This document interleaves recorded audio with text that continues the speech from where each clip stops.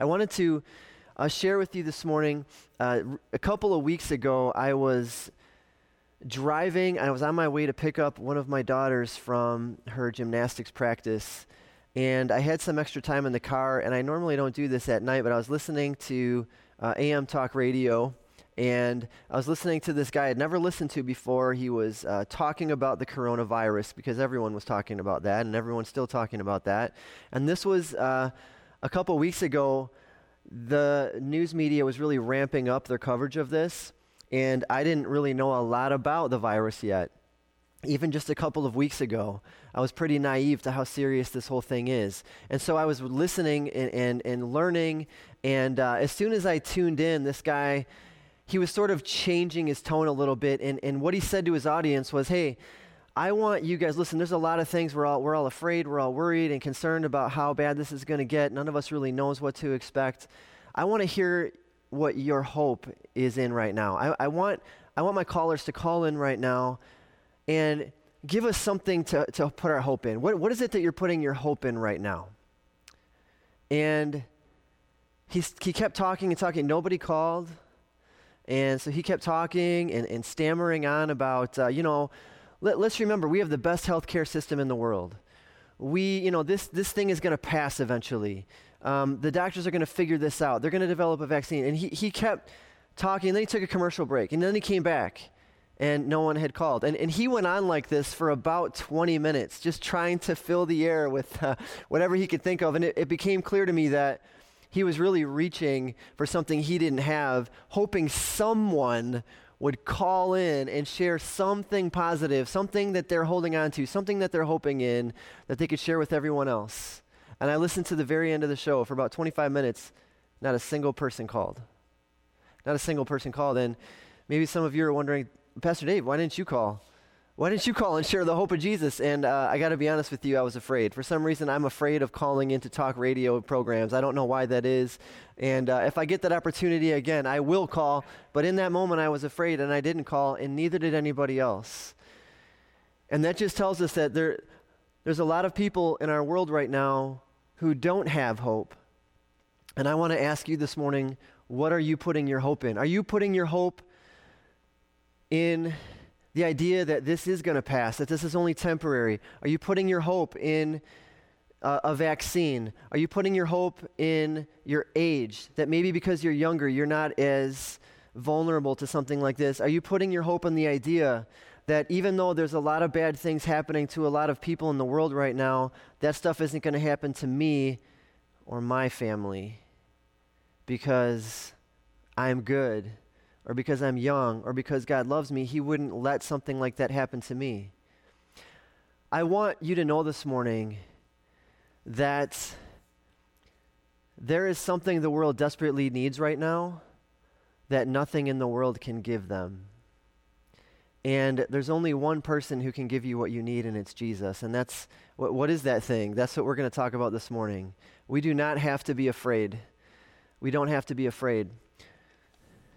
At the end of Jesus' life, he had a very long conversation with his disciples. It's recorded in the Gospel of John. And these are the last moments that Jesus will have with his 12 disciples before they're all scattered. And this is the last night of Jesus' life. It's the night before his crucifixion. He will be crucified the next morning at 9 a.m.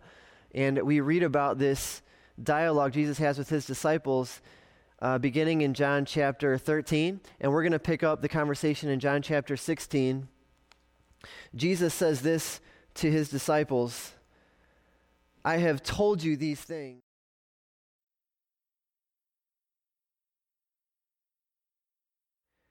for you will be expelled from the synagogues, and the time is coming when those who kill you will think they are doing a holy service for God.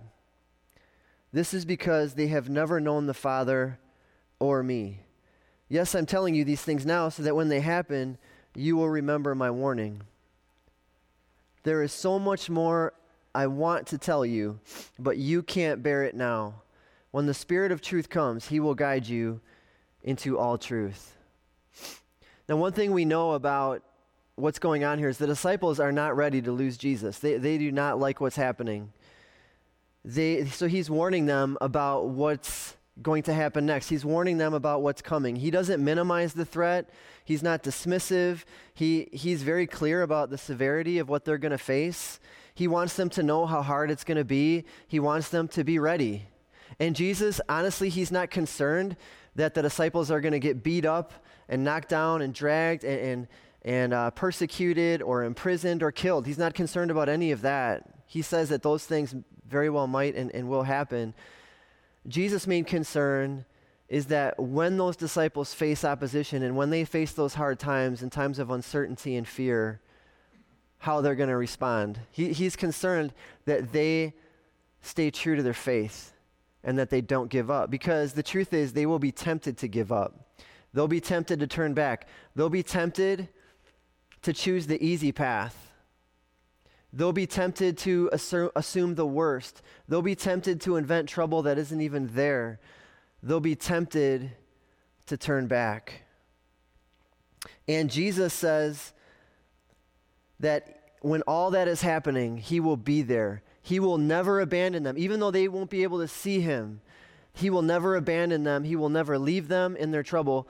He will send the Spirit of truth to comfort them, to remind them of everything he said, to guide them, and to make them strong.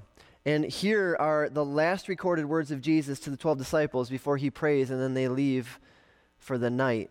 Here's what he says: I have told you all this so that you may have peace in me. Here on earth you will have many trials and sorrows, but take heart, because I have overcome the world.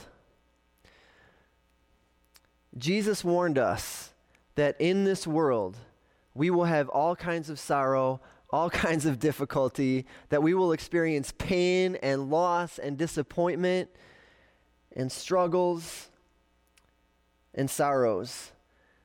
But Jesus assured us that he has overcome this world. How did he do that? Jesus overcame the world by dying for our sins, by rising from the dead. By doing that, Jesus made sure that death will not have the last word, that this world will be renewed, that he will come back and he's going to make everything right.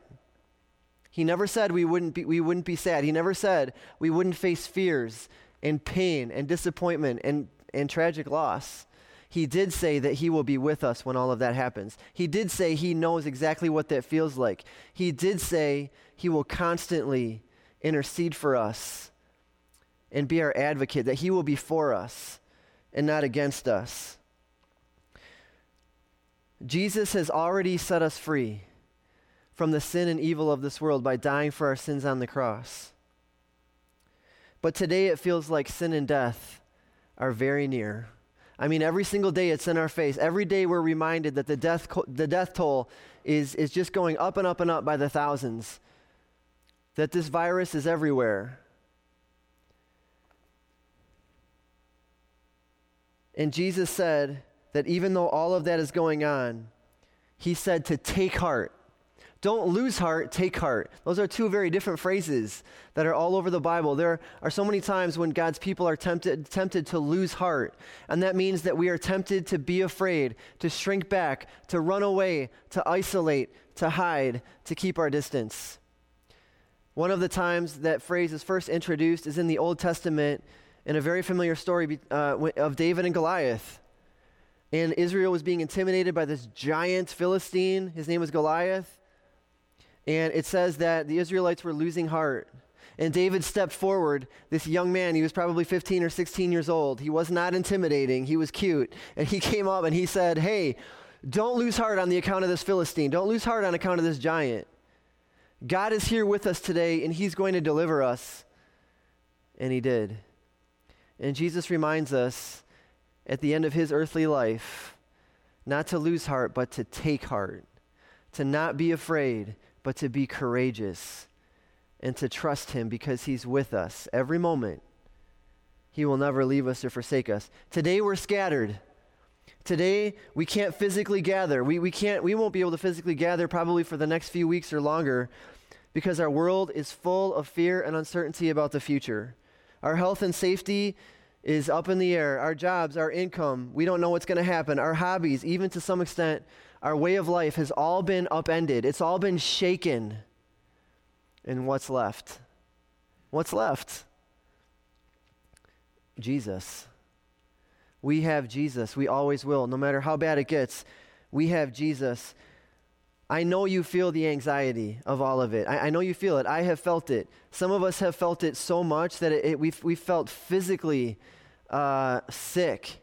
We felt tightness in our chest, this uneasiness or twisting in our gut because we don't know how this is all going to turn out. We don't know how bad it's going to get. Some of us have felt that deep, unsettling feeling of fear and worry and concern, and knowing that we just have no control. And we never did. We never did have that control. It's just we know for sure right now it's in our face. And that's exactly what the disciples were feeling. They were feeling the same thing as Jesus is speaking to them. We like to know what's going to happen next. We want to know that everything's going to be okay. We want to know that our circumstances are going to turn out for good. We want to know that this whole thing's going to blow over and everything will return to normal. The problem is nobody knows what that new normal is going to be. And God knows exactly what you're going through. He's been there. He knows what makes you uneasy and afraid. He knows that feeling. Jesus knows so well that feeling of anguish, knowing that it's going to be hard, knowing that it's going to get worse before it gets better. And God, quite honestly, is not in a hurry to fix our situation. He's not in a hurry to answer all our questions. What he is very ready to do is give you what you need. And what you and I need right now is peace. We need the kind of peace that the world cannot give us. Your trouble for Jesus is an opportunity to give you peace. And your fear for Jesus is an opportunity to give you faith. That's where our faith comes from. It's not something that we conjure up. Our faith is a gift from our Father God, from our Savior Jesus, from our advocate and helper, the Holy Spirit. And this is not the first time Jesus talked like this. In John chapter 14, verse 1, Jesus said to his disciples, "Don't let your hearts be troubled. Trust in God. Trust also in me." Later on in the same chapter, he said, "I am leaving you with a gift, peace of mind and heart, and the peace I give is a gift the world cannot give. So don't be troubled or afraid." Let that sink in for a minute. That is Jesus speaking to you today. Don't be troubled or afraid. The peace he gives is otherworldly. It's a peace that nothing in this world can take away. The world can't give it. The world can't take it away. No matter how chaotic things get, that peace will stand. It will abide. Why don't we simply take Jesus at his word? Why don't we believe? Why don't we have peace in our trouble? I think the answer is fear. Fear is our greatest obstacle right now. Fear is your biggest obstacle to peace. Fear is a threat to us. In fact, according to Jesus, fear is a bigger threat to you than death. Because fear keeps us from doing what God has called us to do. Fear keeps us from taking risks. Fear keeps us from loving our neighbor. Fear keeps us from being generous. Fear might be keeping some of you from reaching out to a loved one right now and asking them if they're okay. Fear keeps us from following Jesus and going where he tells us to go. And fear keeps us from living the abundant life that is ours, simply by believing in Jesus. So I want to remind you today that you have a choice. If you belong to Jesus, you have a choice between fear and peace. You are not mastered by fear. You do not have a spirit of fear.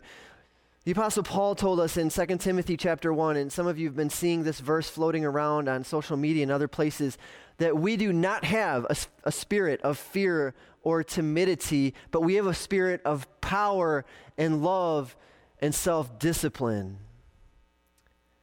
That's our spirit during this time, and you can have this peace today. You know what? I forgot to bring something up here with me. I think it's in my bag or something like that. Too late. One of my kids this last week gave me an envelope, and written on it, on the envelope said, "Do not open until you get to church. Put in office," or something like that. I was like, "What's in here?" She's like, "You'll just have to wait and see." Well, I couldn't wait. I'm terrible at waiting for things. So I opened it up, and there was $21 of cash in this envelope. I was like, and I went to her, and I was like, what's up with this $21? That's a lot of money for a 10-year-old. $21 to a 10-year-old is like $21,000 for me, probably. And she's like, I don't need it. I wanted to give it to church because I know we need it. I know the church needs it right now. And by the way, that was all her money, all the $21 that she owns. And this isn't even the first time she's done that. Another time she gave like $38.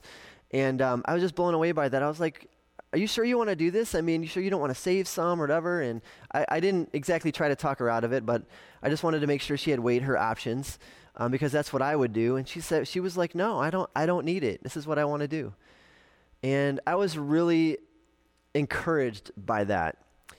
And what I want you to understand something.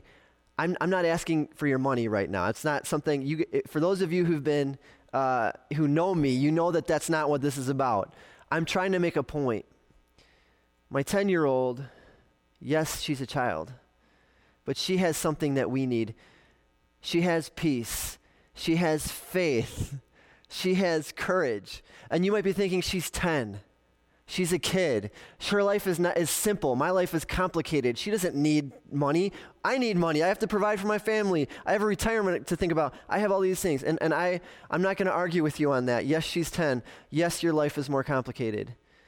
But let me tell you something she has. She has what my sister would call a Jesus heart. A Jesus heart is a heart that's like a child. That's what Jesus said. If you want to know God as he truly is, you have to come to God like a child. You have to come knowing that you have nothing to offer God. You need God more than he needs you. You desperately need God. You need God to provide everything for you. You need him for your daily breath. Everything you have is a gift from God. So that's what it means to come to God like a child, is to come to him utterly dependent. And that's how my child was. That's how my child is. She has that peace. She has that courage. She's unafraid. That's what Jesus is offering to us. That's what he's saying we need. We need the kind of peace that just says, you know what, I'm going to give because I know other people need this more than I do. And not be afraid about it. Trust God with the outcome because you can't control the outcome. That's the kind of peace we need. Peace like a child. So, how can someone is afraid? I mean, as God's people, as followers of Jesus, we're called to love and give fearlessly. We're called to lay down our lives for others.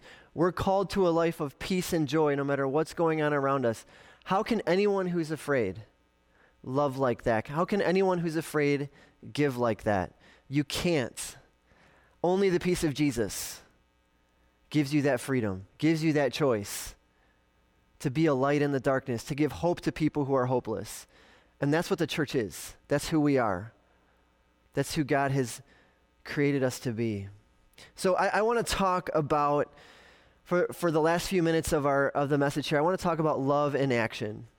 Love in action.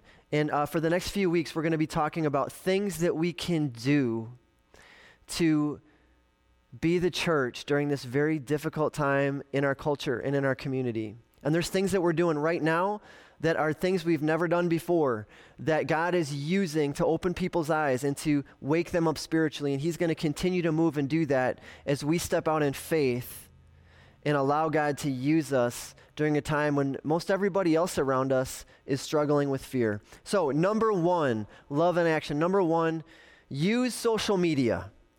Use social media. Don't let social media use you, okay? There's a big difference between those two things. And here's what I mean. Use social media to encourage people spiritually, to speak truth, to share God's love with others. That's what we should be using social media to do. To stay connected, to reach out to our friends, to ask them how they're doing. How can we pray for you? What is there anything that you need? Social media can be a great tool for us as a church to show concern and compassion for others. What we shouldn't be using social media for is to offer our opinions on how bad or how not bad this whole thing is going to be. Nobody cares about your opinion, okay? I'm willing to tell you that this morning. Nobody cares what you think about how bad or how not bad this whole thing is going to get. If you are a healthcare professional, you get a pass on this. I am willing to listen to you. I do care about your opinion. We have 5 healthcare professionals in this church, and I have been reaching out to them and asking for their opinions, actually, because I care what they think. If you're not a healthcare professional, leave that to the professionals, all right? I think we'll all be better off if you do that.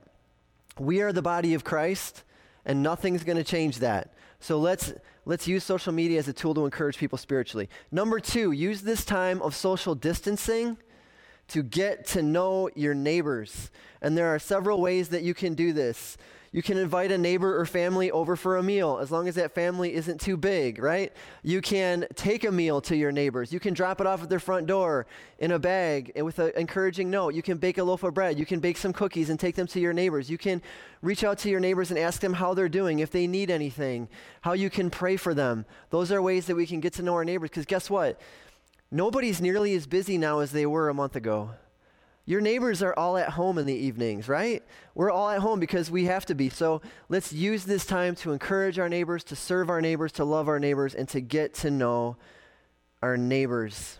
Number 3, this is really important. Donate blood. The blood supply at many hospitals is already low, and it's going to become dangerously low. And that is something that we can do that's very practical, that can help other people during this crisis. I hope you will consider donating blood very soon. Number 4, you can pray for our healthcare workers.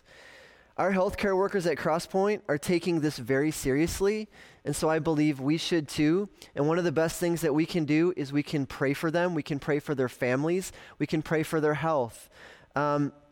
They are short-staffed. They are working long hours. They have a lack of supplies.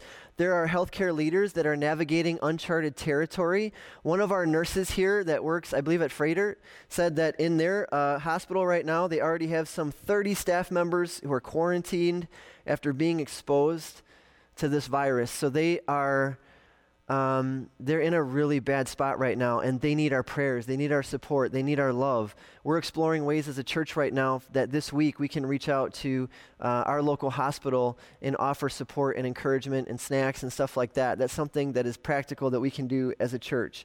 And we know, because we just talked about this as a church family in February, that God hears our prayers and he answers, and that prayer works. So we're going to pray more than ever during this time. The last thing I want to tell you, this love in action, the last thing I'm going to ask you to do, and this is probably the most important thing you could do, is that you would use this time and this season to seek God with your whole heart. That's something that God wants. That's something that God wants for you. And I know this is one of the reasons that we're in this situation, is that God wants more and more people to seek him, to turn to him, to humble themselves before him, to invite God into their hearts and into their lives. And I'm asking you to do this with the extra time that you have with your family at home. Some of you are busier at work right now. Some of you are. I'm one of those people. But my life is a lot less busy. You know why? No sports. No kids' sports. The soccer season is on hold. The gymnastics gym is canceled. The softball season, all baseball, all of it is suspended. So most of us have more free time on our hands right now. And I believe the best thing we could do with that free time is to seek God and to be intentional, to read our Bibles, to pray, to ask God to speak, to move, to show himself in new and fresh ways, that he would use this time to change us, so that when that new normal comes, we're ready. We're a new person. We're ready for whatever it is God has for us. Honestly, our kids keep asking my wife and I every day. It's starting to get annoying. What are we doing tonight? The answer is always the same: nothing. And it's been only like 7 days of this. It feels like a month. It's only been like 7 days. And honestly, it's been pretty great. My family, we're playing games together. We're watching movies together. we're having fires and playing outside. We're doing more reading. We're having more meaningful conversations. Our kids are learning new skills, which is awesome. They're helping out more than they have before and complaining about it. We're making meals together. We're eating together more. And a part of me is like, I could get used to this. And another part of me is like, God, please, please, when is this going to be over? And I'm not even home a lot as much during the week. It's my wife that is feeling that way more. But I am thanking God every day for the simplicity of our family life right now and for the little things. So please hear this. Use this extra time to draw near to God, and He will draw near to you. He loves you. He will never abandon you.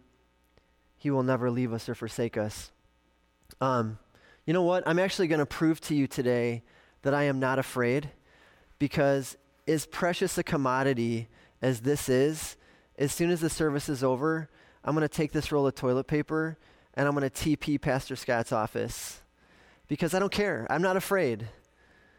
And so that's one thing I'm going to do. But in all seriousness, if you are watching this today,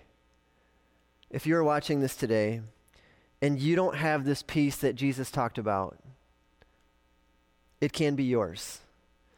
In the New Testament, in Romans chapter 9, verse 9 and 10, the Apostle Paul wrote that if you openly declare that Jesus is Lord and believe in your heart that God raised him from the dead, you will be saved. For it is by believing in your heart that you are made right with God. Anyone who trusts in him will never be disgraced. If you believe that Jesus is the Son of God and that he came to earth to show us what God is like, and that he went to the cross and he took our sin in his body and he died on the cross so that we could be forgiven, so that we could become new, so that we could be made right with God. It's through faith, that's it. It's by grace through faith. It's nothing we do. We don't earn God's favor. We never could. It's all about Jesus. It's all about what he did. And if you believe that and you say Jesus is Lord, you can say that right now where you're sitting. Jesus is Lord. And you believe in your heart that God raised Jesus from the dead, then you can choose peace today. And your life might never be the same. I know mine hasn't. So I want to encourage you with those words today.